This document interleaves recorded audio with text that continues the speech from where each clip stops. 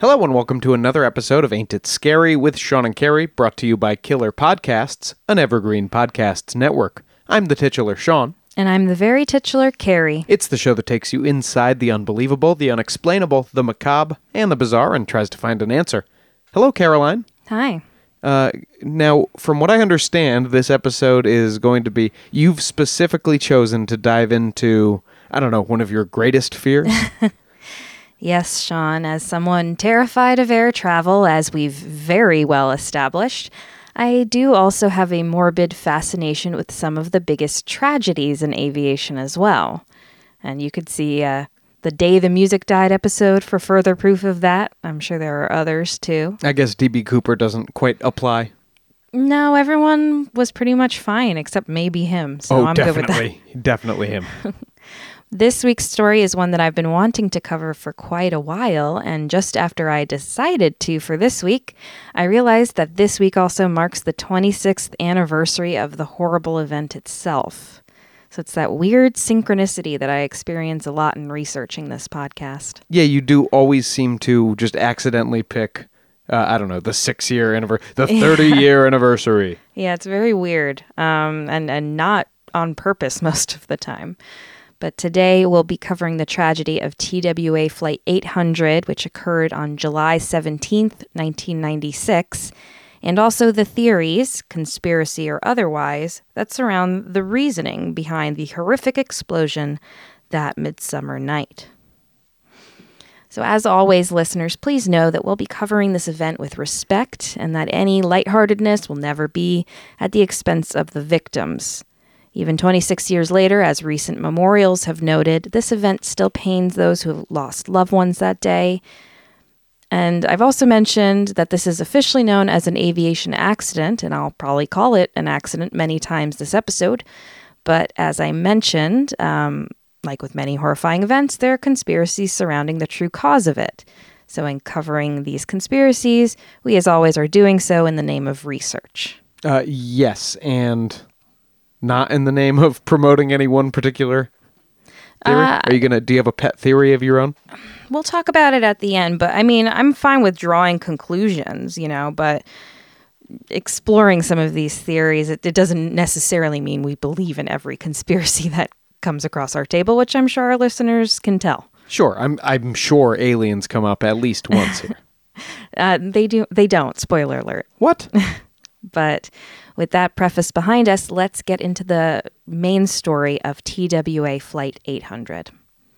So Transworld Airlines Flight 800 was a Boeing 747-100 passenger jet, registration number N93119, that was departing JFK Airport in New York City on the way to a stopover, near New York City, I guess, on the way to a stopover at Paris's Charles de Gaulle Airport, with a final destination of Leonardo da Vinci Airport in Rome. Okay.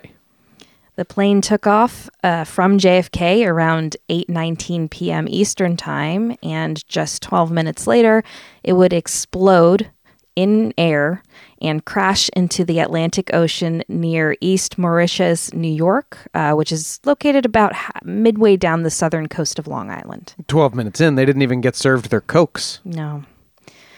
It had earlier that day just traveled from Ellinikon Airport in Athens, Greece, and arrived at JFK Airport around 4:38 p.m. It had been scheduled to depart at 7 p.m., but had been delayed until 8:02 due to a disabled piece of ground equipment, which was unrelated to the plane. I think it was one of the cars, and a suspected passenger baggage mismatch. So they're kind of... It's a plane delay, usual. So far, it sounds like a flight.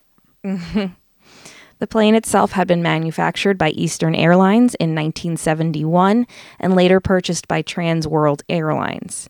It had 16,869 flights and 93,303 hours of operation under its belt. After the refuel and crew change, once the flight arrived in from Athens, the new flight crew was Captain Ralph G. Kevorkian, not related to the doctor. Captain Death? No, not related to the doctor. He had flown for TWA for 31 years and the U.S. Air Force for 9.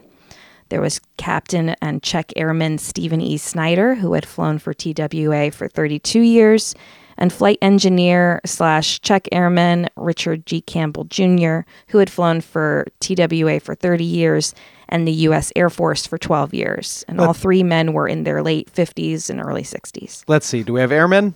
Check. Yeah, I mean, they knew what they were doing. No, they're check airmen. Oh.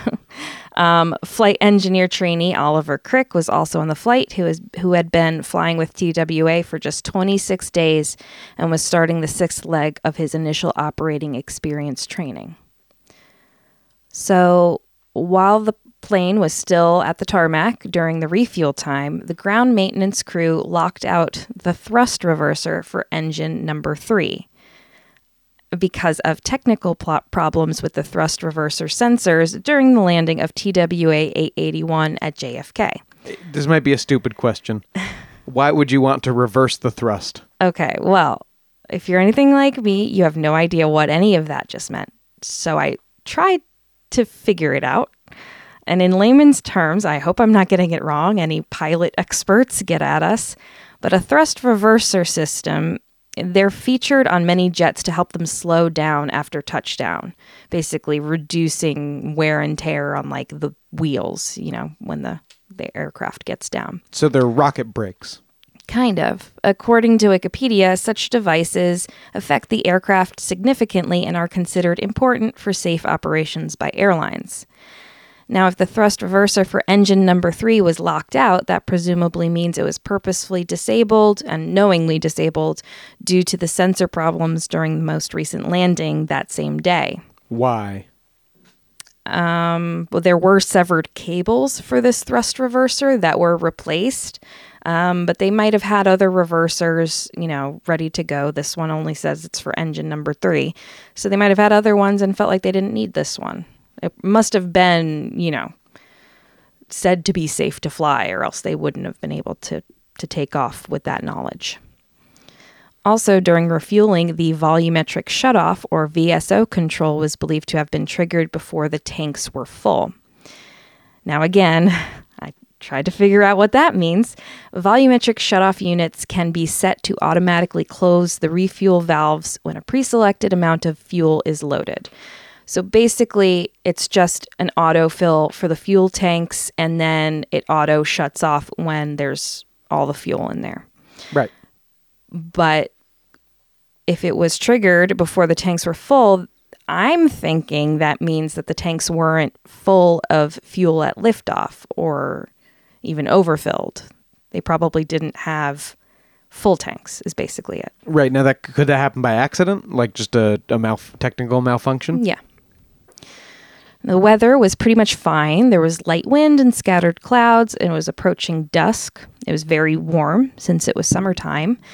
The jet took off uneventfully, with the last radio transmission from the airplane occurring at 8:30 p.m. This is when the flight crew received and then acknowledged instructions from Boston Center to climb to 15,000 feet. Less than a minute later, the captain of an Eastwind Airlines Boeing 737 reported to Boston Air Traffic Control that he just saw an explosion out here. We just saw an explosion up ahead of us here, about 16,000 feet or something like that. It just went down into the water. Soon after, many more air traffic control facilities in the area received reports of an explosion from other pilots, and witnesses began calling the police. Wow. Can you imagine? We saw a fireball that one time. But... I mean, the one thing that really strikes me so much about this incident is that there were so many civilian witnesses. I mean, hundreds. It was a lovely evening on Long Island. It was the height of summer. Many people were outside that night taking walks, boating, and just generally enjoying the summertime. I actually checked in with my family about this. And we, including myself apparently, I don't remember this, we were out on the North Fork of Long Island that night, taking a post-dinner stroll on the beach, when a family friend ran out to tell us what had just happened. Wow. The explosion had taken place closer to the South Fork of the island, so we were on the opposite side of the island from the line of vision, but we did see tons of helicopters on their way to the site of the crash. That's a 5-year-old Carrie. Yeah, I don't remember any of this. I do remember the OJ car Bronco chase. chase. Yeah, but I don't remember this. I do often wonder what it would have been like to cast my eyes to the sky that evening and see the horror in real time. I think my fear of flying would be insurmountable if that were the case. Yeah, it's Bad already enough already. It already, as established, it already takes you a couple of vodkas and a Valium. Yeah, so I can't imagine being one of those people that saw this. Air traffic control began radioing Flight 800 to respond, but no one ever did. Upon realizing that it was likely them who had gone down, another pilot somberly stated, "God bless them." On board were 230 total people, including 18 crew, 20 off-duty employees intending on crewing the Paris to Rome leg of the flight, and 212 passengers, most of whom were American. 21 of those passengers were students and adult chaperones from the French Club at Montoursville Area High School in Pennsylvania who were heading to Paris on a field trip. So I'm pretty sure this is the basis for Final Destination, because that's like the same. Yeah. I'm pretty sure they... You think actually? I think actually. I mean, it must be. It seems so similar. And those teenage students are still known in the area as the Montoursville High 16. Many witness descriptions gave details that led many to believe the cause of the crash was a bomb or surface-to-air missile attack. Speaking with ABC 7 Eyewitness News, witness Tom Kennedy stated, quote, "I was pulling my boat back in, I was tying it up, and the guy next to me was tying his boat up. And the guy said, 'Hey, look at the flare.' And I turned around, and I'm like, wow, somebody must have some trouble in the bay. No sooner I said that, the thing just exploded." So this seems to indicate that what Kennedy had seen was some sort of light or fiery object rising up from the water before the explosion, and then the plane exploding after. Is he the only one who said he saw that? Absolutely not. Many, if not most of the witnesses said that they saw that. This is a commonly described aspect of the explosion, and so there are many conspiracies. We'll go into those later. Chris Bauer, who was piloting his HH-60 helicopter that evening, reported seeing 2 explosions and a waterfall of flames spiraling down to the water. His first thought was that 2 planes had collided. Bauer and his flight engineer were the first on the scene to recover bodies in the water. They didn't find any survivors, obviously. Jim Cullen, vice president of the King Cullen Grocery Company at the time, a very big chain on Long Island, heard about the flight going down off of Mauritius Inlet where he lived, and he headed out on his speedboat with a neighbor to attempt to assist. I've got pizza bagels. Who needs pizza bagels? Well, he had a boat, and that was enough while they were still scrambling to get people out there. What he found, he told Newsweek, was horrific. There were legs and internal parts floating around. It smelled like rot. Bodies fell apart as they tried to pull them on board. When Cullen had arrived back home at 4:30 a.m., it was only after filling his sleek fishing boat with bodies. Really, really horrifying stuff. And all the pizza bagels had gone stale. I'm sorry. You gotta find something. Yeah, it's just so grim.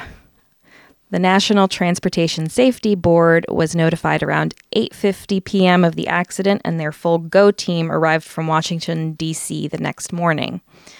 Notably, the NTSB does not investigate criminal acts, so the explosion was being treated by them as an accident.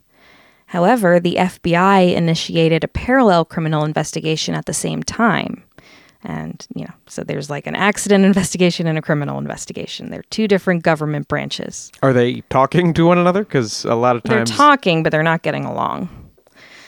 Also ongoing at this point were search and recovery operations, which were undertaken by federal, state, local agencies, along with government contractors and people like Jim Cullen. I mean, and, whoever could help. It became one of the largest scuba diver assisted salvage operations ever conducted at the time, and more than 95% of the plane wreckage eventually was recovered, and remains of all the victims were found and identified. Wow. I don't know if they're full bodies in every instance, but by July 22nd, 100 of those bodies had been recovered. The wreckage began to be transported to a hangar about 10 miles away for accident reconstruction and investigation. Do we know how deep the pieces were that they were recovering? Well, I think it's closer to a bay. Yeah.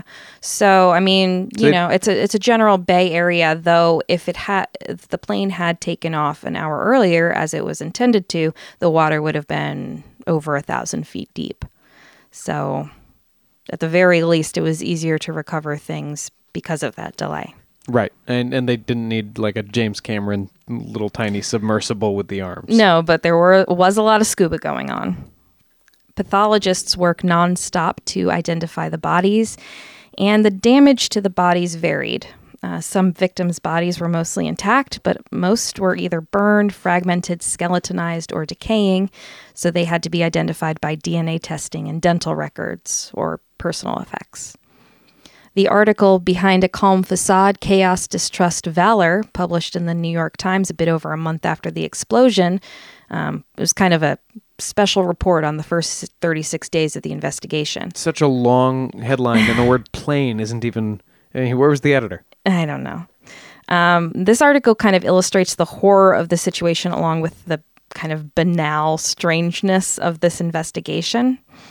Quote, at one point, after reports of HIV-infected blood on the flight circulated, a brief panic erupted on the Coast Guard station dock. A glass container broke and something that might or might not have been blood splashed everywhere. A madcap cleanup with bleach and brushes followed. Madcap? Were the Marx Brothers involved? It's just so 90s, There's also the fact that there was no real pattern to the injuries. Someone might have been completely destroyed while the person they were sitting next to was still relatively intact. Charles Wetley, who is the medical examiner, stated, "We saw no indication that those seated in the vicinity of the center fuel tank would have had more damage than those seated elsewhere on the plane."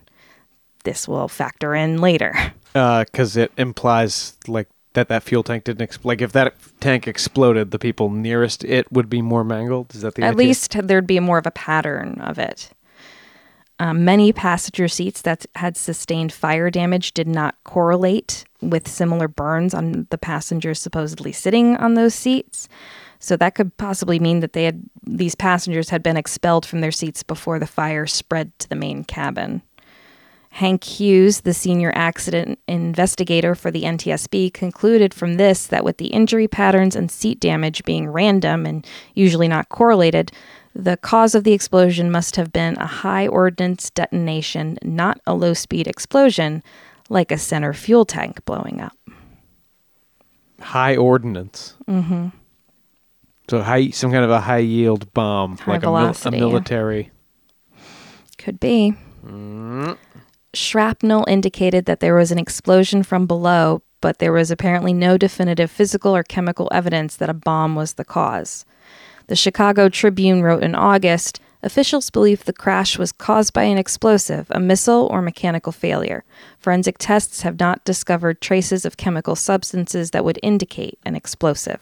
Wow, so that at that point, though, they weren't ruling it out even publicly, public comments. Well, it was especially because of so many witness statements saying they had seen some sort of flare going toward the plane and then the plane exploding. Initially, it was believed that everyone had died in the first explosion instantaneously, with the medical examiner saying it's like a car smashing into a brick wall at 400 miles an hour. It's an extremely violent whiplash, an instant loss of consciousness. You would hope. Well, horribly, it came out later that was likely not the case.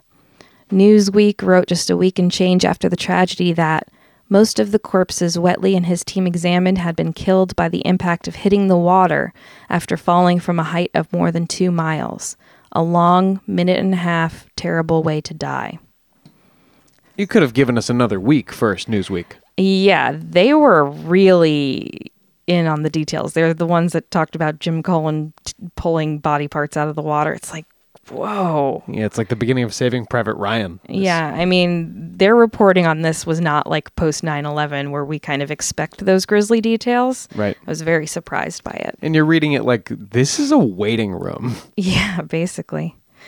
Later, CNN reported in December of 1996 that The NTSB concluded that 15 people may not have died instantly, and 4 passengers definitely weren't killed by the explosion. In the cases of another 28 victims, the NTSB was unable to determine whether they might have lived for a short time after the explosion. But the bulk of passengers, 183, were killed instantly. So, Cold comfort? I mean, for most of them, I guess, but not all of them. It's just really, really awful.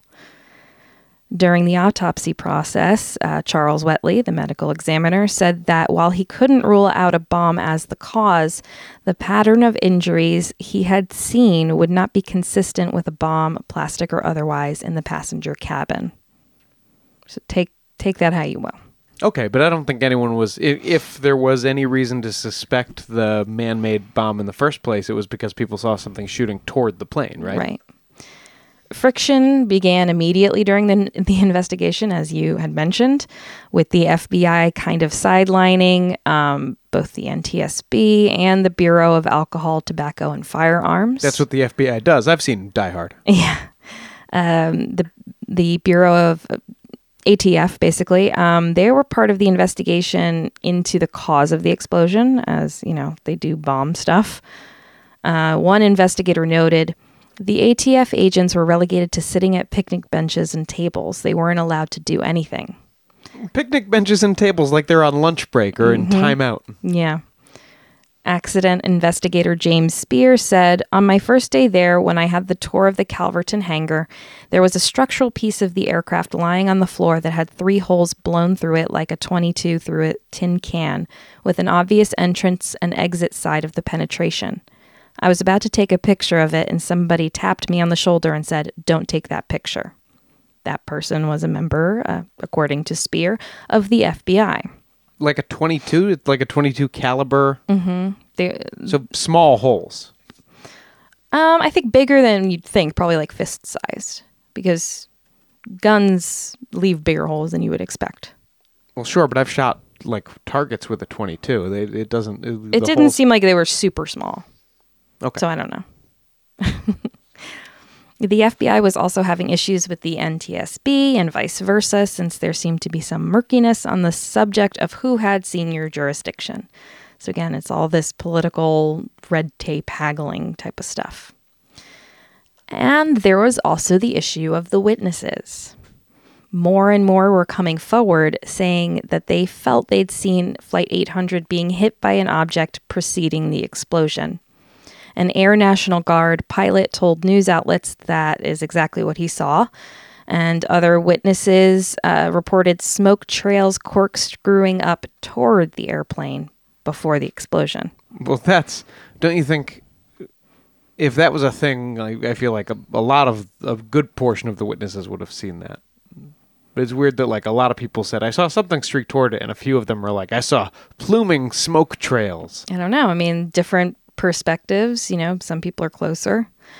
38 of the 258 witnesses on record had seen a streak of light ascending, moving to a point where a large fireball appeared, with some witnesses reporting that fireball had split in 2 as it descended toward the water. Was the plane in 2 pieces? It did fall apart in some pieces, yes. Especially the nose, which we'll talk about. The nose of the plane did fall off as it was still in air. In the documentary TWA Flight 800, witnesses state that it looked like a larger than standard flare and that it rose up from the horizon and then outbound to sea quite rapidly, almost like it took a turn, this initial flare-looking thing. Oh, wait, I thought aliens weren't going to get involved here, because this is UFO stuff. Well, you say so, but missiles can turn. It was shiny with a smoke trail behind it. One person stated it looked like a missile vapor trail to me. 4 different... Was this person like a military personnel? Or there was a guy, I forget if it was this guy, but there was a guy who did fly missions in Vietnam during the war. And he was like, I know what a missile is. This was a missile. 4 different witnesses stated in the documentary that it turned or curved and went right toward a passing plane, which would be Flight 800, and exploded beside it. So it didn't hit it necessarily, but the explosion beside it caused the plane to react. Ah, shit, it was supposed to be a warning shot. The massive engines of the 747 would have also been veritable magnets for any heat-seeking rocket. One man who was standing on the beach at the time of the accident said he saw a very bright mast light in the ocean, and I saw another object rise out of the ocean, and then just after this point, the explosion happens. Can you define mast light? It's a very, very bright light, in this case, that is on the mast of a ship that's in the harbor or the ocean or whatever. Witnesses also detailed the FBI mishandling their interviews the next day, including descriptions of abusive behavior and gaslighting. And the FBI didn't record any of the interviews. They just wrote down kind of general notes. I think we can agree that is at least bad form. Definitely not good. The cockpit voice recorder recorded the final moments before the explosion and crash. At 8:29 p.m., Captain Kevorkian was heard to say, "Look at that crazy fuel flow indicator there on number 4. See that?" A loud noise recorded on the last few tenths of a second of the CVR was similar to the last noises recorded from other airplanes that had experienced in-flight breakups for one reason or another. Okay, fuel system indicator. Now we're kind of pointing back towards some kind of a mechanical malfunction, right? Could be. According to the official accident report, trace amounts of explosive residue were detected on 3 samples of material from 3 separate locations of the recovered airplane wreckage, described by the FBI as a piece of canvas-like material and 2 pieces of a floor panel. This, of course, sparked much conjecture on it having been a bomb or missile because, explosive residue. But the NTSB ended up concluding that it was quite possible that the explosive residue detected was transferred from military ships or ground vehicles or the clothing and boots of military personnel onto the wreckage during or after the recovery operation and was not present when the aircraft crashed into the water. Well, I guess, but only if it's a very small, that would be if it's like trace amounts, right? Yeah. Now, there was also the discovery that before the crash, a bomb-sniffing canine training session was held aboard the aircraft at St. Louis Airport. Oh, Not the same day. It might have been a month before. I don't think it was earlier than that. I know it was a June date. All right, so we're back to very trace amounts. It was felt that residue had likely been left by a mistake after this session and could account for the explosive residue that had been found. However, there's a slight issue with this. The person conducting the exercise hadn't noted the tail number of the plane during the session. Jesus. Also, flight regulations require the crew to be aboard a flight an hour before liftoff, whereas the exercise was noted in the official notes to have concluded just a half hour before what would become TWA 800 took off. So this would mean that the cabin crew would have been on board before the exercise even began, and that would have made it kind of impossible. Wouldn't be an exercise in that case. Right. So it might not have been the same plane, is basically the point. Okay. But it was supposed to be? There's no definitive evidence because that the flight number or the plane number wasn't noted that TWA 800 was for sure the bomb-sniffing dog training plane.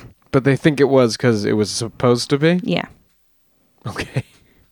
So either way, these possibilities, along with the supposed lack of any other corroborating evidence associated with a high-energy explosion, led the NTSB to conclude the in-flight breakup of TWA Flight 800 was not initiated by a bomb or missile strike. So if not foul play, what happened? Great question, Carrie. Please enlighten us. Well, according to the investigating parties, it seemed like something had happened in or around the center fuel tank due to damage and melted aluminum in that area. The July heat could have increased the temperature in the center fuel tank as it sat outside in the sun that day, causing fuel to vaporize and creating enough vapor to cause an explosion, if there were an igniting spark. God, flashes of our spontaneous human combustion episode with the wicking fat. Mm-hmm. But what could have been that igniting spark? Theoretically, the wiring may have failed, but the only evidence for this possibly was related to the captain saying that there were crazy readings on the engine fuel flow gauge. They didn't ever find basically an ignition source in all of the wreckage that they found. Atmospheric sources were investigated, including lightning and meteor strikes, other mechanical failures on the plane, and even static electricity. And there was no definitive conclusion as to, okay, well, this could have blown up, vis-a-vis the fuel, but like what blew it up? What was on fire? What ignited it? No, and they could never figure that out. But it could have been just a passenger brushing their feet too many times on the carpet? No, it would have had to be in the fuel tank, I think. So that even reduces, what it could have been. The final verdict from the NTSB was as follows. An explosion of the center wing fuel tank, CWT. Oh, they love abbreviating things in the military and in all air travel. They're all military guys. Resulting from the ignition of the flammable fuel/air mixture in the tank. The source of ignition energy for the explosion could not be determined with certainty, but of the sources evaluated by the investigation, the most likely was a short circuit outside of the CWT that allowed excessive voltage to enter it through electrical wiring associated with the fuel quantity indication system. So again, it's a theory. They don't have evidence for it. In addition to their probable cause, the NTSB found the following contributing factors to the accident. Wait, dude, just to be clear, the fuel gauge wasn't working, so it made the tanks explode? It was, yeah. I mean, the pilot was looking at the fuel gauge just before, right? And it said something about the fuel quantity indication system and that wiring being the cause. That's interesting. There was a short circuit outside of the tank that could have allowed excessive voltage to enter it through the wiring. Right. So, but the fuel quantity indication system, the fuel light shorts out, and the pilot's like, hey, something's weird with the fuel. Kaboom! Maybe. So the NTSB also said the design and certification concept that fuel tank explosions could be prevented solely by precluding all ignition sources. The certification of the Boeing 747 with heat sources located beneath the CWT with no means to reduce the heat transferred into the CWT or to render the fuel tank vapor non-combustible. So basically what this means... That one was Greek to me, I have to be honest with you. They think that, along with the summer sun, the air conditioning packs, which were located directly beneath the fuel tank, could have created the heat that was needed to transfer to the CWT and make it combustible, because the air conditioning was on and it was very hot and it was right beneath the fuel tank. Reaching this final conclusion took the NTSB just over 4 years of investigation, with the report being published in 2000. Interestingly, back in August of 1996, right after this happened, the evidence seemed to point the other way. According to the New York Times article previously mentioned, the NTSB people were fine, certainly knowledgeable, but they had blinkers on, man, said a federal agent who worked out at the hangar. Who was played by Pauly Shore, apparently? No opinions, no nothing. Their black boxes seemed to rule out mechanical malfunction. Their systems people said all safety directives had been complied with for this aircraft. The engines were fine. Their theory about a fuel explosion evaporated. So maybe they had to come back around to this theory, but it's very interesting that closer to the accident, things are different. And of course, different data says different things, right? But yeah, maybe the fuel explosion... Less time to spin, Maybe the fuel explosion theory evaporated back then because they were like, well, no fuel source, no ignition source. And then they had a few years to work on what the ignition source could have been. Could have, but still no proof. Considering the extensive damage to the aircraft's front landing gear, many FBI and ATF agents at this time went off the record to state that they felt the damage was consistent with bomb damage. But it seems that had all changed by 2000 when the official report came out. So either, changing culture or mounting evidence or cover-up. There are many possibilities. 13 years later, on June 19th, 2013, the NTSB acknowledged in a press release that they had received a petition for reconsideration of its investigation into Flight 800. In 2014, the NTSB declined the petition. In a press release, they also stated, after a thorough review of all the information provided by the petitioners, the NTSB denied the petition in its entirety because the evidence and analysis presented did not show the original findings were incorrect.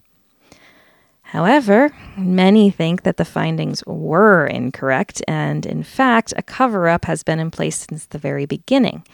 But why and how?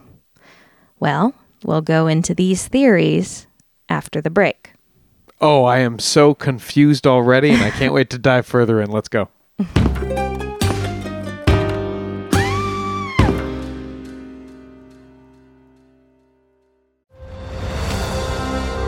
I'm Ken Harbaugh, host of Warriors in Their Own Words, a podcast that presents the unvarnished, unsanitized truth of what we have asked of those who defend this nation. As a country, we need these stories more than ever. Stories from Americans who have borne the battle, including 30-year-old remastered interviews with veterans from World War I recounting their time in the trenches of Europe, and with veterans from World War II, Korea, Vietnam, and from our most recent conflicts in Iraq, Afghanistan, and other battlefields Americans may never have heard of. Hear their stories by listening to Warriors in Their Own Words wherever you find podcasts.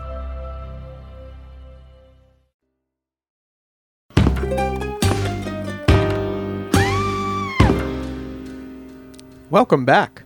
I'm not going to waste too much of your time here because I know we have a dense information to get to in this story. But in the earlier segment, we heard all about the summer 2006 crash of TWA. 1996.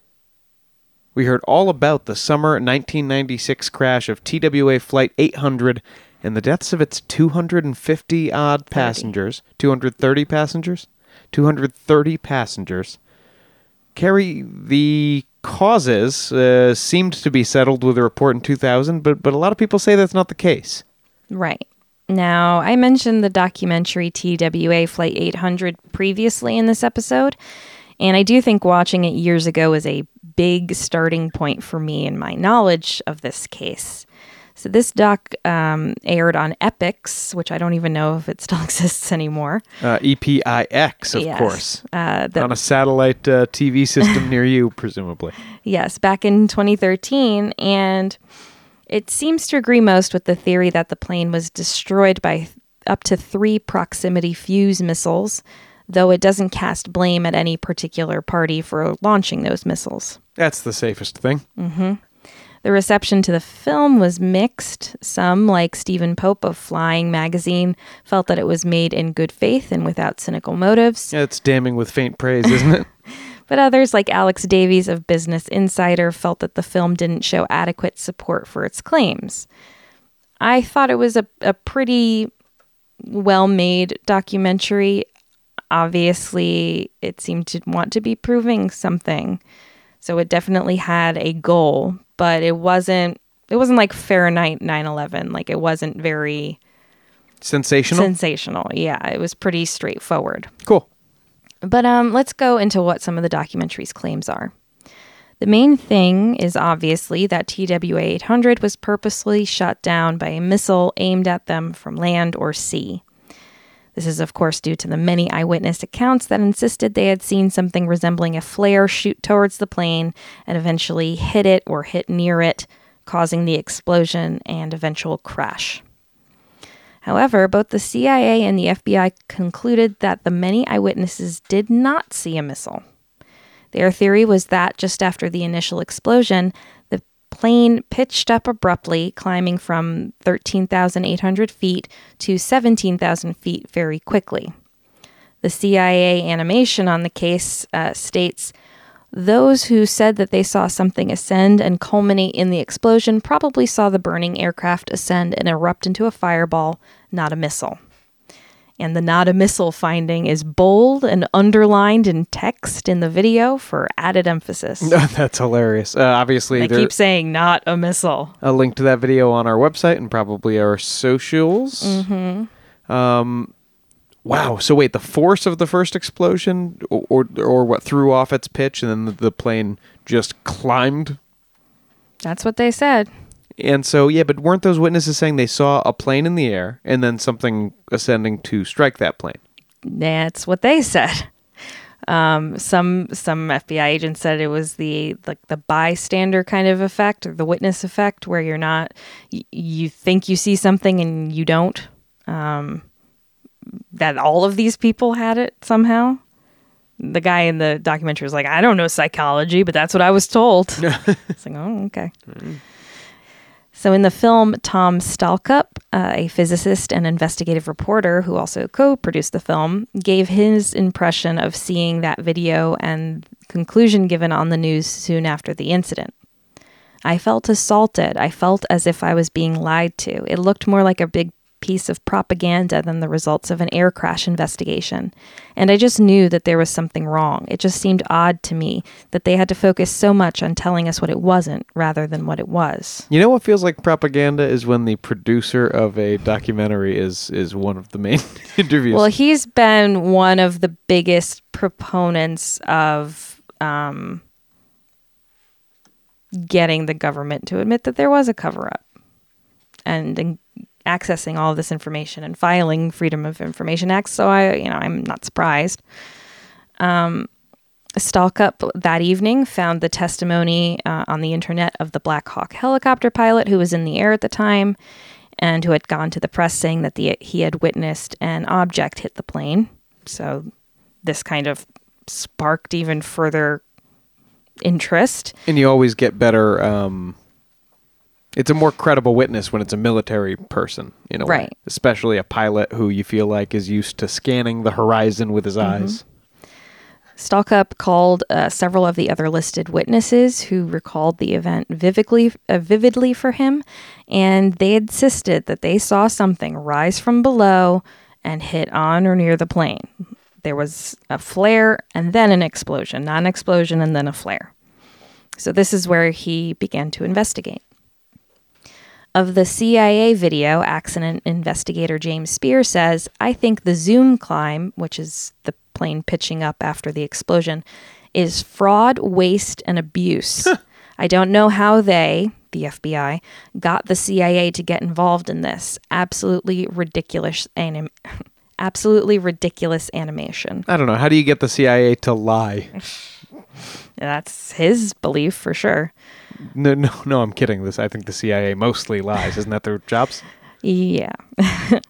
Robert Young, TWA senior accident investigator, agreed. I don't think that there's any engineering justification that says the plane can do what their video said it did. The main reasoning here is that the nose came off, as we mentioned before, during the initial explosion and fell quickly to the sea.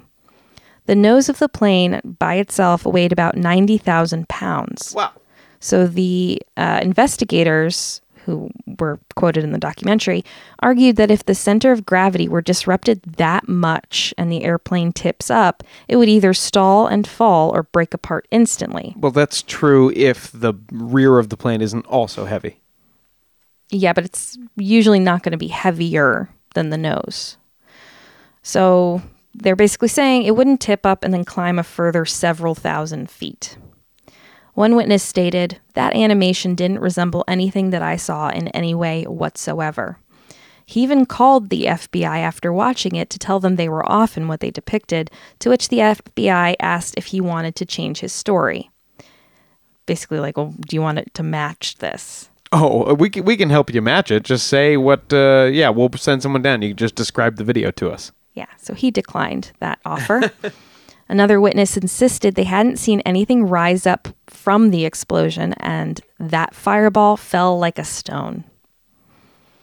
Another documentary interviewee, Ray Lahr, who was a Navy military pilot, a commercial pilot for United Airlines, and a longtime aviation safety representative for the Airline Pilots Association, stated, these people on the shoreline saw this bright streak originating from near the surface, not a point 2.5 miles in the sky, which is what the video depicts. They just show it start in the sky.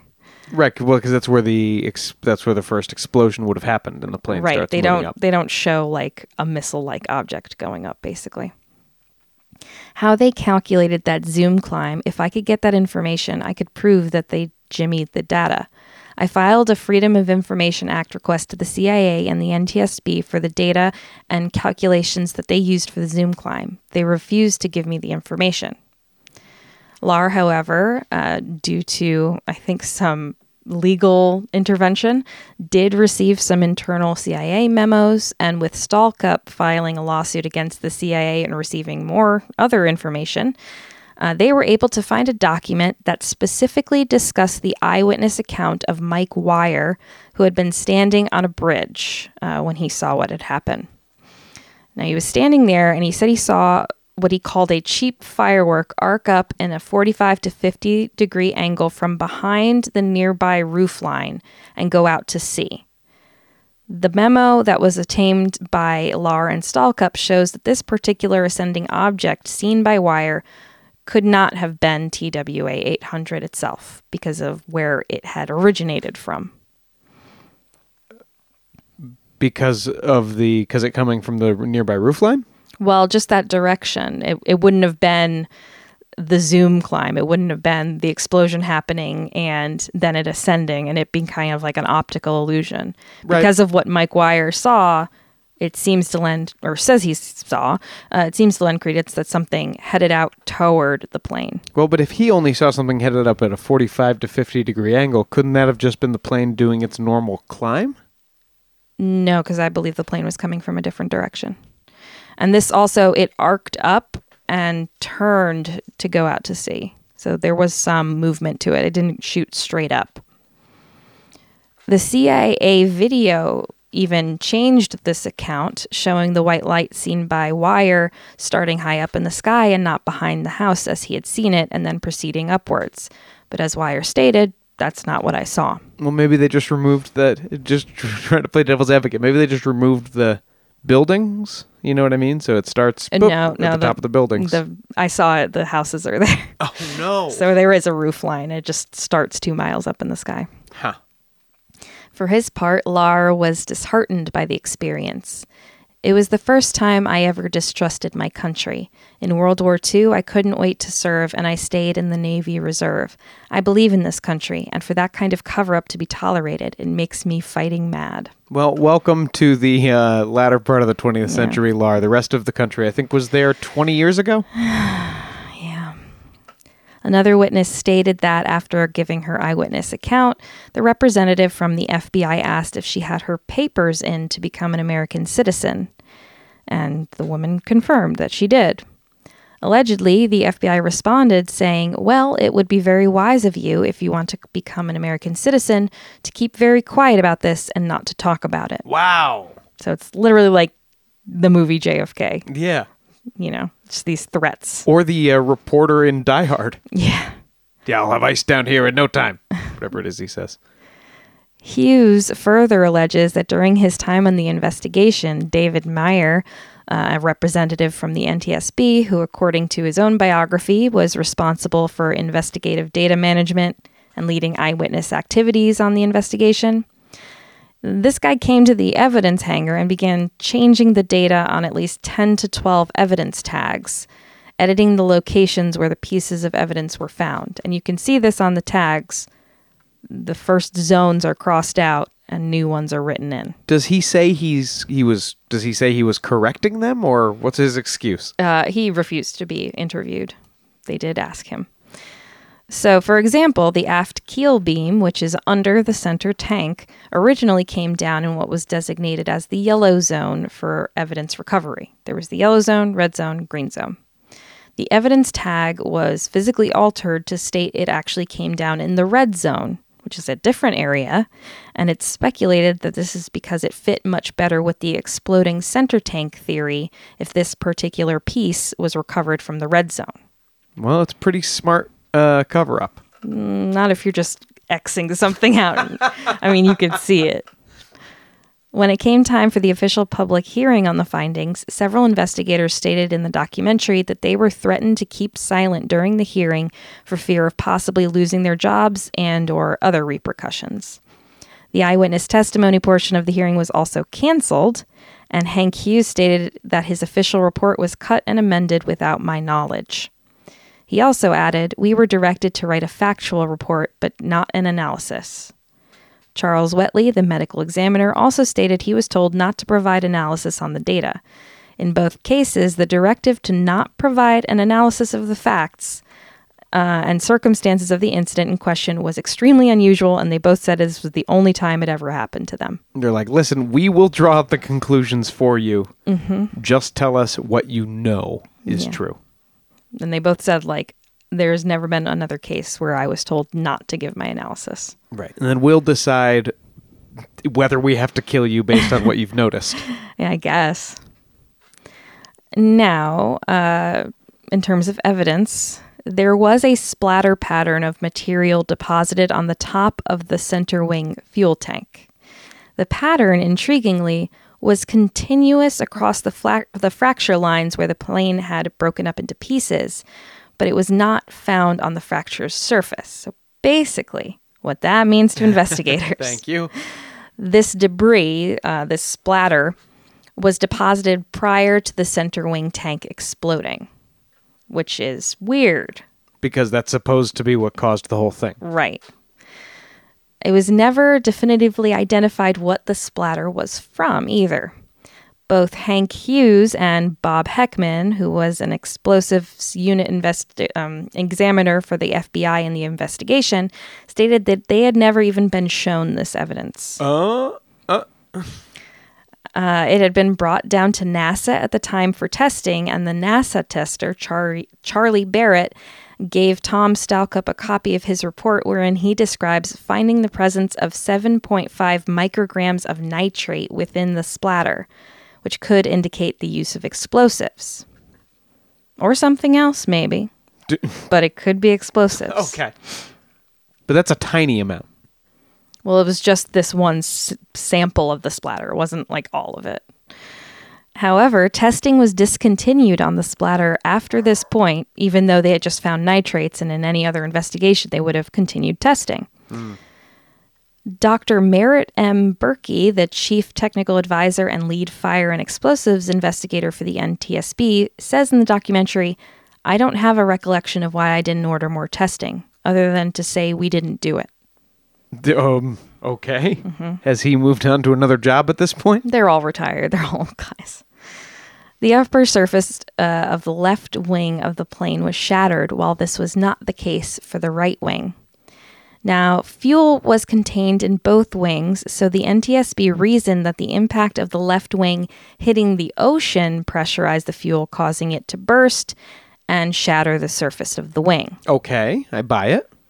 But they also stated that the left wing had broken off in the air and spilled much of its fuel as it had broken. So would the impact with the ocean really cause the kind of hydraulic forces needed to shatter the wing with so much less fuel? Well, maybe not, but the wing also might have not needed as much of an impact if it already was burst. Well, what could cause those needed hydraulic forces was some kind of impact to or near the left wing while still attached to the plane and still full of fuel. And then it shatters and then it falls off. Some eyewitnesses saw the plane bank to the left, which could have been caused by this initial impact or nearby explosion, and the right wing, still being attached to the plane with all its fuel, could have shifted the direction of the craft. But do you think it's possible that the bank of the plane that some witnesses saw and the bank of the missile that some witnesses saw could be the same object turning slightly in the air? Well, the left turn of the plane was also captured on radar. Eyewitnesses also detailed seeing a white cigar-shaped cloud behind the plane, which could very likely have been the fuel from the left wing that had immediately vaporized, because it would have looked white in that case.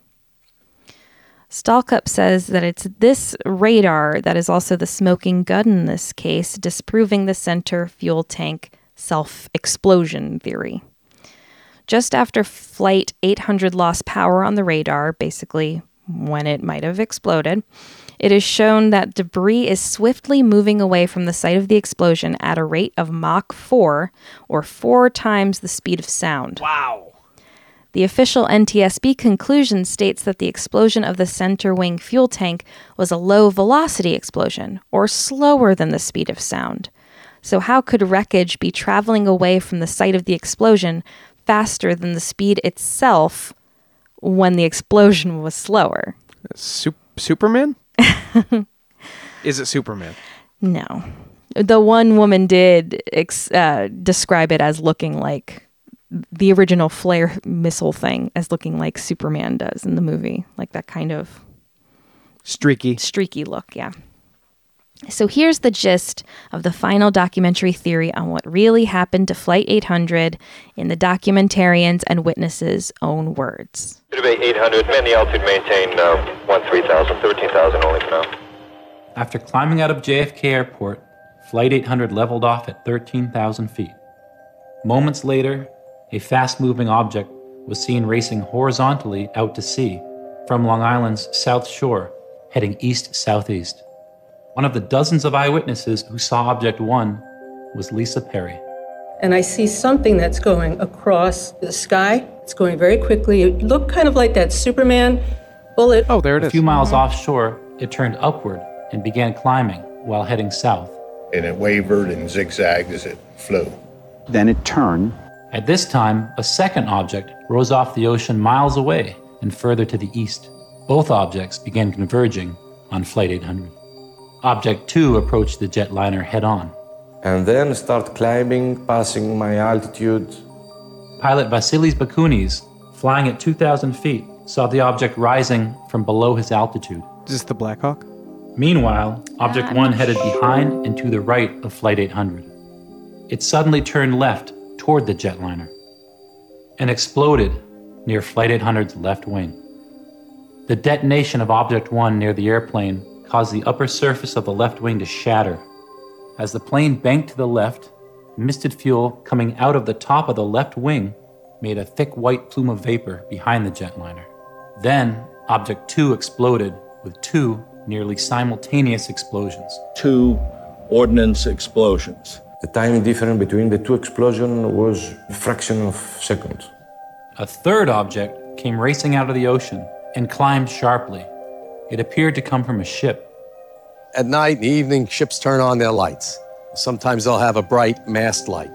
This particular vessel had a very bright mast light. From the mast light, there was another flash, and I saw another object rise out of the ocean. Object 3 exploded underneath the aircraft's nose, causing it to fall off. As the aircraft fell to the ocean, its wings broke off, creating two huge fireballs in the sky. Okay, so he has the documentarians, and that was one of the documentarians that we heard. That was the physicist Tom Stockham. So I like that he's taken everyone's accounts, every eyewitness account that we've heard, every detail we've heard, and he's knitted them all together into one kind of unified theory that holds everything together. Mm-hmm. But some of those, like the mast light, we only hear about from that one guy, right? Yeah, but he had a very particular perspective because he was on the beach, and I'm sure it was a certain beach. So not everyone might have seen a mast light in the water from if they weren't at that vantage point. So I can kind of buy that. Right, but it just seems like we added a whole third missile just to explain that guy seeing probably a boat in the water. And that... Well, he did see a boat in the water. He's saying he saw something come out of the boat into the sky. I know, but only he says that, and eyewitnesses are unreliable enough that you want a lot of people to have said they saw something. So it's just that some of the elements of this narrative he's put together are based on, like, you know, what one person thinks they saw. Mm-hmm.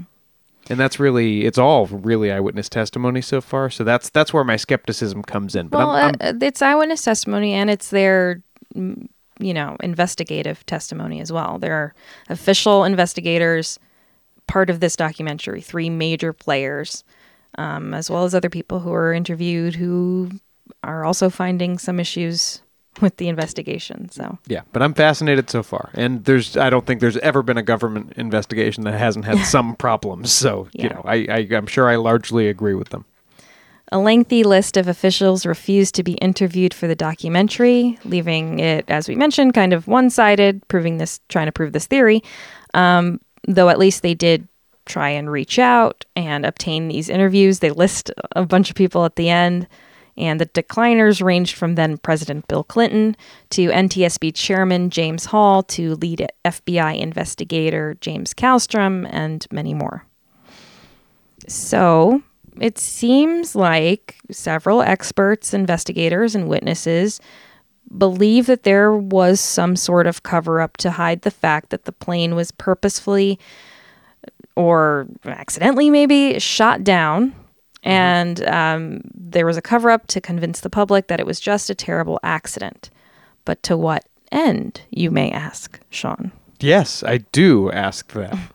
And, yeah, it's really one of those cui bono situations. Why would the NTSB do this? Well, just like the defense in a criminal trial, the documentarians seem to more want to establish reasonable doubt rather than putting forth theories to that end of who actually did this. But generally, the main theories seem to be either pre-9/11 air terrorism or a U.S. military training exercise gone presumably horribly wrong. For the former, unless a confession comes along, if we don't know by now, or at least aren't being told, then we likely never will. It may be hard to remember in this post-9/11 world, but back then, if a suicide bomber had checked a bag full of plastic explosives, the baggage X-ray machines would likely have not picked it up. Now, this is if there's an explosion on the plane, right? But people were using plastic explosives in terrorism at that point. JFK was not one of the airports at the time to have sophisticated scanners to detect those kinds of synthetic explosives, so it very well could have been placed in the cargo hold. Well, okay, but Doesn't explain the missile, but if you buy the theory that there was a steep bank afterward, like the NTSB says, that could be part of this. Well, sure, but if you buy what the NTSB says there, then I don't know how much we need to find an explanation other than the mechanical failure. Well, but there's no proof, Sean. There's no proof. There's no proof of the mechanical failure?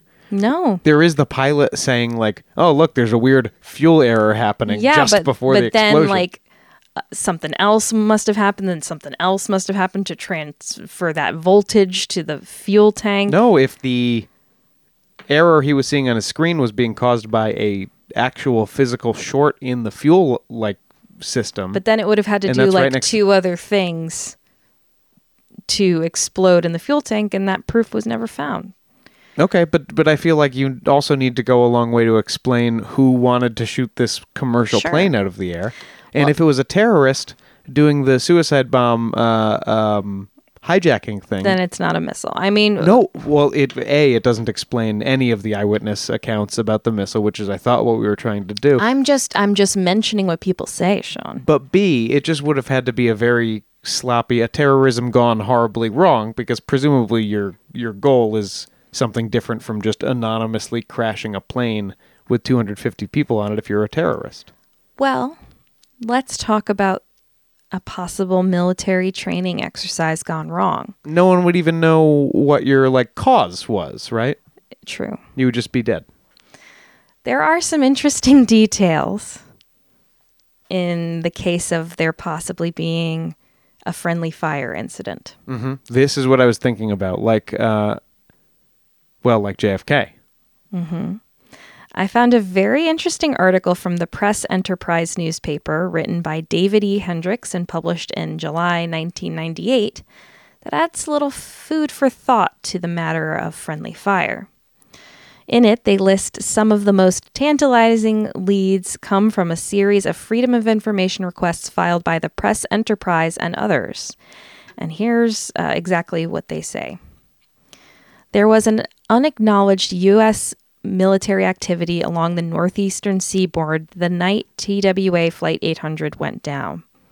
In November 1996, Navy Rear Admiral Edward Christensen said a Navy P-3 anti-submarine patrol plane and the guided missile cruiser Normandy, 185 miles south, were the only two assets that the Navy had operating off of the East Coast, in the vicinity or close to the TWA crash site. Now, the Navy acknowledges the aircraft carrier USS Theodore Roosevelt and its planes were active in the same military exercise areas as the Normandy. More submarines and surface vessels were between the P-3 and the Normandy than has been publicly revealed. The exact number depends on where the Normandy was situated. Navy records show the ship at different places at the same time. Interesting. Mm-hmm. And I guess if you left other vessels off the report, then you'd, between 96 and 2000 or whatever, nobody gets a chance to investigate those vessels. Is that the idea? Mm-hmm. The article goes on. Documents indicate 4 mystery ships were within 6 miles of the crash site at the moment TWA 800 exploded. A Navy captain assigned to the Pentagon told an Atlantic Fleet watch officer about 24 hours after the crash to keep the names of 3 merchant ships that could have been near Flight 800 in-house Navy for the time being. The directive was noted in Atlantic Fleet logs released under a Freedom of Information Act request. Now that's fascinating. Do we have those ships' names now? I don't believe so. We're still calling them mystery ships, so... Federal Aviation Administration radar captured 4 unidentified tracks consistent with the speed of a boat within 3 to 6 miles of the jumbo jet's course at the time of its midair breakup. One vessel, less than 3 miles from the crash scene, was headed southeast away from the area at 34.5 miles per hour, and another was headed toward the plane's path at 23 miles an hour. None of the ships has been publicly identified. See, I should always just wait and my questions will be answered. Navy cruisers, frigates, and destroyers can operate at speeds above 30 knots, which is what the ship was doing. The first ship was doing, yeah. NTSB spokeswoman Shelley Hazel says the NTSB has no idea of the ship's identities and isn't concerned because that's the FBI's territory. Oh, they do get catty. She's got claws. FBI spokesman Joe Valaquette says he doesn't know anything about the ships, but that the agency stands by its November pronouncements. There is no evidence to indicate a bomb, missile, or criminal act downed Flight 800, and the U.S. military was not involved or at fault. Besides, this is the NTSB's beat. They can deal with it. So I suppose it could be believed that the FBI and other government entities would want to cover up evidence of friendly fire killing dozens of American and global citizens. Yes, that I do. If somehow they accidentally shot down an airliner, I do believe they would want to cover that up. Yeah. TWA Chief 747 pilot Robert Terrell Stacy, who participated in the official investigation as a TWA representative, was convinced by the splatter evidence we talked about earlier that something else had happened to the plane aside from the theorized center fuel tank explosion. Stacy worked with journalist James Sanders and his wife Elizabeth, a TWA flight attendant, to remove items from the reconstruction site, such as samples of seat fabric and investigation documents. Very secret. Eventually, Sanders published the book The Downing of TWA Flight 800 in 1997, where he proposed that the flight had been downed by a missile and that a government cover-up had taken place so as not to panic the public. Oh, I thought you were going to say he proposed to his wife Elizabeth, but this was almost as sweet. The trio were charged with theft of government property in December of that year. Sanders' defense attorney, Bruce Maffeo, described the prosecution as extremely vindictive and insisted that the couple had a First Amendment right to take the sample and crash-related documents to expose a cover-up. Both of the Sanderses were convicted of stealing evidence from civil aircraft wreckage in April 1999 and sentenced to probation. I mean, it's a crime. This is an interesting story. In November 1996, former Kennedy White House press secretary Pierre Salinger held a press conference in Cannes, France, where he publicly stated that TWA 800 was shot down by friendly fire and that the incident had been covered up by the government. Okay, but he worked for the government when Kennedy was president. Yes. Salinger said he was basing the claims on information he saw in a document given to him 6 weeks ago by someone in French intelligence with close contacts to U.S. officials, but refused to name his source. However, CNN quickly found Salinger's document to be a widely accessible email letter that has been circulating for at least 6 weeks on the internet's World Wide Web, which was authored by Richard Russell, a retired airline pilot. Unfortunately for Salinger, this gave birth to the term Pierre Salinger syndrome, which is used to denote the belief that everything on the internet is true. Now, as we mentioned, there are other theories that don't involve foul play, maybe a meteor strike, electromagnetic interference, a lightning strike, but again, there's no proof for anything else. In 2004, New York Times bestselling author Nelson DeMille released his novel Nightfall, a thriller involving a couple who witness and videotape the crash of TWA Flight 800 and what appears to be a missile rising from the ocean towards the plane. So it certainly played into the interest surrounding the conspiracy theories quite effectively, as it hit number 1 on the bestseller list and stuck around for 11 weeks. So that's why I've seen you fondling your copy of Plum Island. You're an idiot. In 2015, the New York Daily News ran an article titled "Former Obama Pilot: TWA Flight 800 was not blown up by a faulty fuel tank. It was shot down. I'll always believe that, and here's why." That's a New York Daily News headline. They know you're not going to read past it, so just make it article length. Yeah, pretty much. In it, 28-year veteran pilot Andrew Danziger, who flew Barack Obama during his 2008 presidential campaign, begins with his thesis.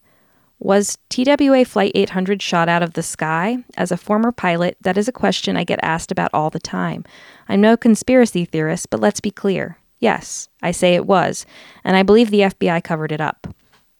He goes on to state that jets just do not explode in midair unless they've been shot down or bombed. Danziger elaborated, "Just doing some simple arithmetic, hundreds of millions of flights flew around the U.S. between 1958 and 1996 and never exploded in midair because a combustible mix of fuel vapors triggered an explosion in the center fuel tank. That's just in the U.S. If we account for all of the flying in the world during that time frame, that would be well north of 1 billion flights in which there wasn't a single in-flight explosion." Okay, so it's very rare. Danziger ended his analysis by stating, "As an experienced commercial pilot, I know this much. Planes do not blow up by themselves. I firmly believe that this plane was shot down. If it looks like a duck and quacks like a duck, it's probably a duck. Or bull." Oh, snap. Zing. Carrie, do you find that comforting or deeply horrifying? Or both? Yes. The wreckage itself was officially decommissioned by the NTSB in July 2021, a year ago this month. As the NTSB had agreements with the victims' families that the wreckage cannot be used in any kind of public memorial or scattered in the ocean, the plan was to scan each piece of debris with a 3-dimensional laser scanner, with the data being permanently archived, after which the wreckage would be destroyed and the metal recycled.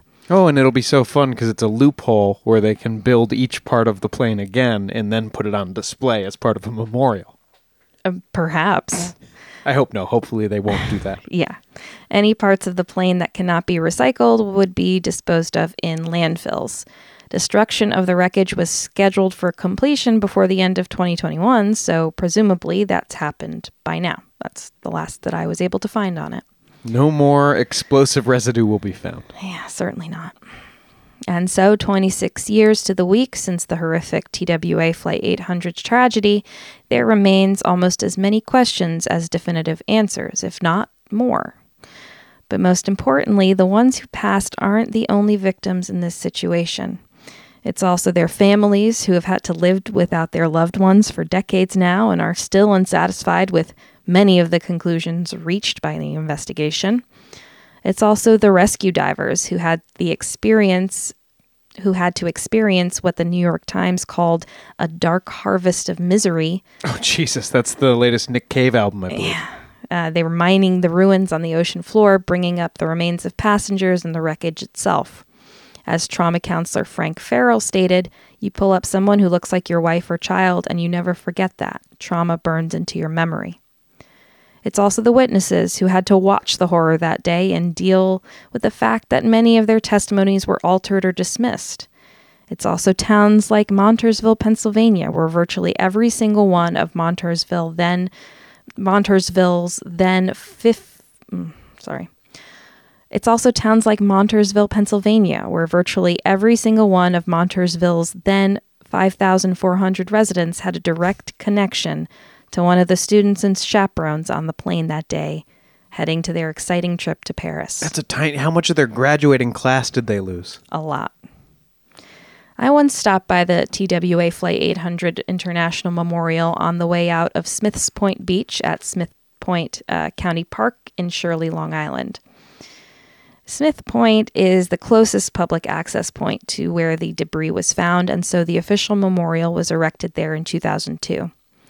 It was a sobering experience to visit. It consists of several slabs of dark marble, with the dedication reading, "A labor of love for all those lost and those who must remember still find comfort here." The memorial contains all the names of those lost in the crash, as well as the image of ocean waves and flying birds on the opposite side. There's an additional memorial in Montoursville, as well as one in Stevenson, Alabama. Stevenson, Alabama? Yeah, 5 people from there died. I don't know if it was one family. Yeah. And there were likely more as well.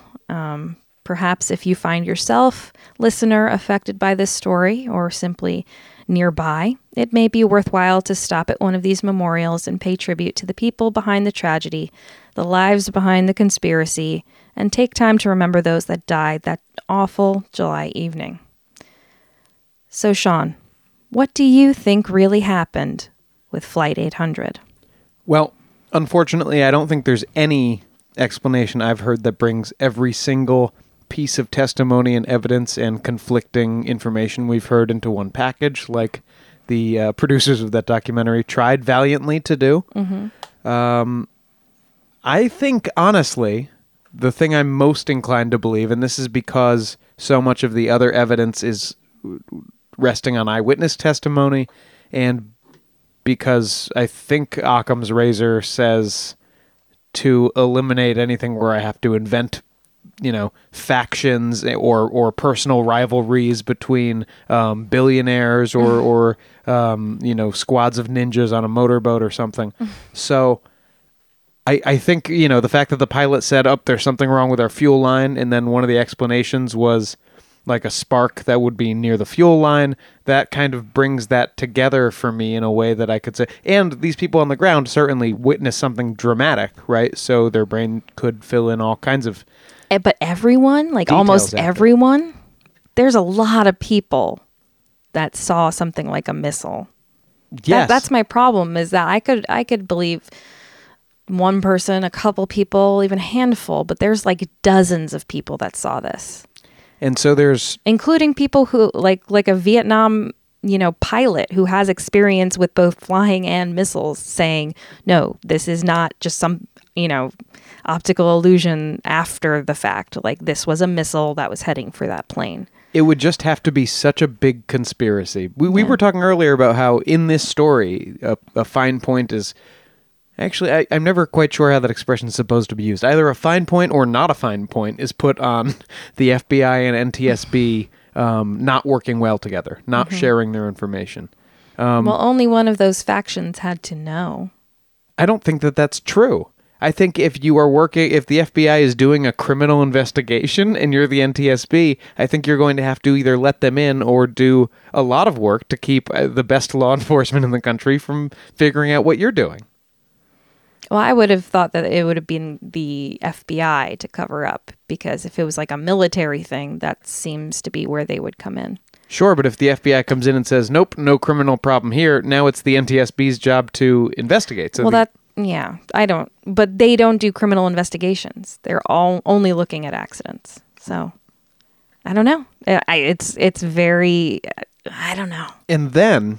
you would expect a conspiracy to start fraying over the years and get a little looser. People move on to different jobs. They don't have the same, kind of need to keep the secret. Loyalty. And So you would see the conspiracy start to fall apart, but instead it seems like in 1996 a lot of people were like, maybe it was one of these rocket things, and then by 2000 the whole, at least law enforcement apparatus, had unified behind like, no, we can make this self-explosion theory work.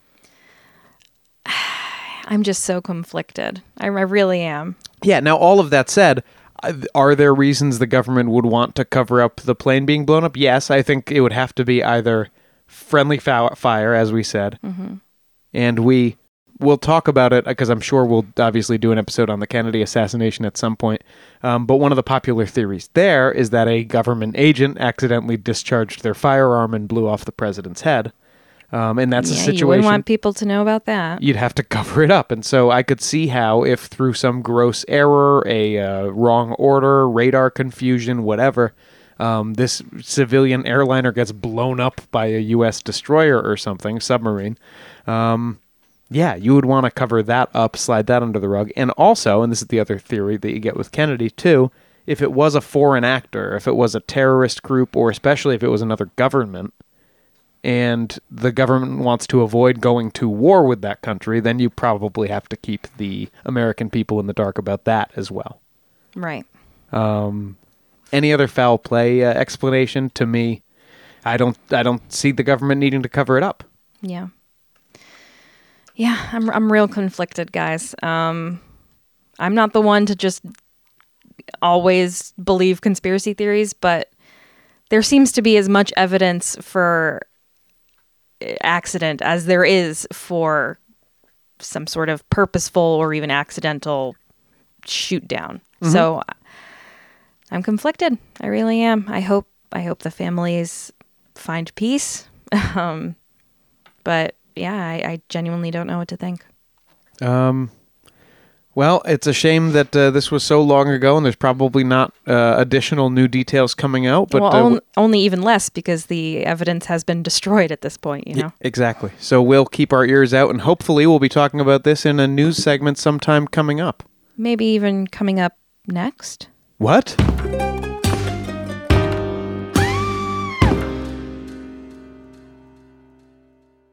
I want to take a moment to tell you about my podcast, Carol Costello Presents Blind Rage. In 1984, a woman named Phyllis Cottle was abducted in broad daylight, tortured, and left to die in a burning car in Akron, Ohio.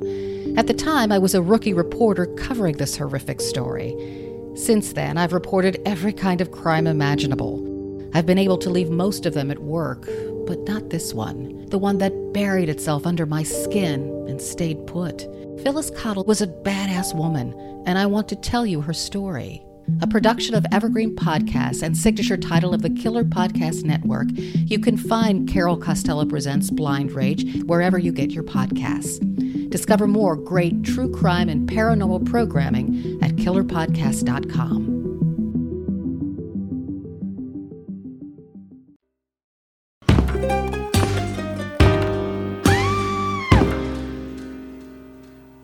It's true crime time. The most recent news relating to TWA 800 came out just a few days ago. What? Presumably to coincide with the anniversary of the event. Just like our podcast. Yeah, it's not even on the Wikipedia or anything yet. I just found it in the news. A lawsuit filed in the U.S. District Court in Massachusetts charges that the federal government released a false report contending that the explosion in the plane was the result of an electrical fire in its center fuel tank. The plaintiffs include many family members and estates of the victims. The lawsuit states, quote, only recently, thanks to the work of physicist Dr. Thomas Stalkup, from the documentary, through his Freedom of Information Act litigation in Massachusetts federal court, has evidence emerged proving that the TWA 800 explosion was not caused by any defect in the airplane, but instead by an errant United States missile fired at aerial target drones flying nearby. Wow, so last time he didn't have any specific actors to point to. Yeah, maybe he has more evidence. I mean, again, this is extremely new, so we'll see what happens in the trial. Shots fired, no pun intended, at the U.S. government. It was further contended by plaintiffs that the defendants engaged in a top-down cover-up to prevent the public from learning the truth about TWA 800. Tell them, Stolly. Well, it seems Stahlkup's work has continued, and many, including the victims' families, or, a lot of them, still believe in it. So we'll keep you posted on where this suit goes. I'm very curious to see if he has any additional information or evidence. I can't believe the timing on this, Carrie. You did this on purpose. You called your buddy Stahlkup and you got him to release the info. I genuinely didn't do any of this on purpose. Not even blow up the plane? I would never. I thought I could get you.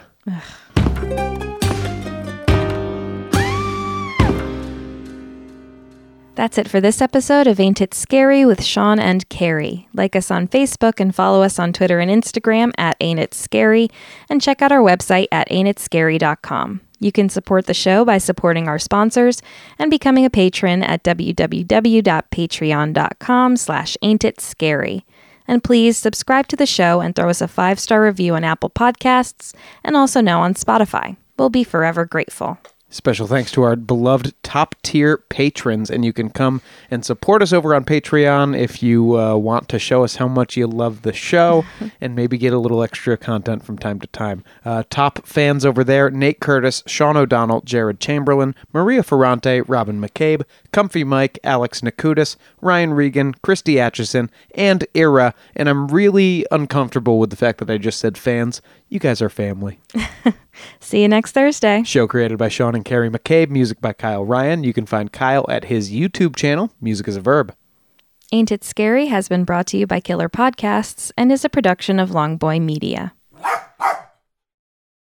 You might be surprised to know that not all serial killers are straight, cisgender white men, and the victims of true crime are not a monolith either. She's Wendy and I'm Beth, and together we host Fruit Loops Serial Killers of Color, a true crime podcast. Together we take deep dives into the true crime stories about marginalized and minoritized perps and victims that often go untold. We also provide the context and nuance that these stories deserve. At Fruit Loops, we're serving up true crime with a side of history, society, culture, and some fun. Listen to Fruit Loops Serial Killers of Color on Spotify, Google Play, Apple Podcasts, or wherever you get your podcasts.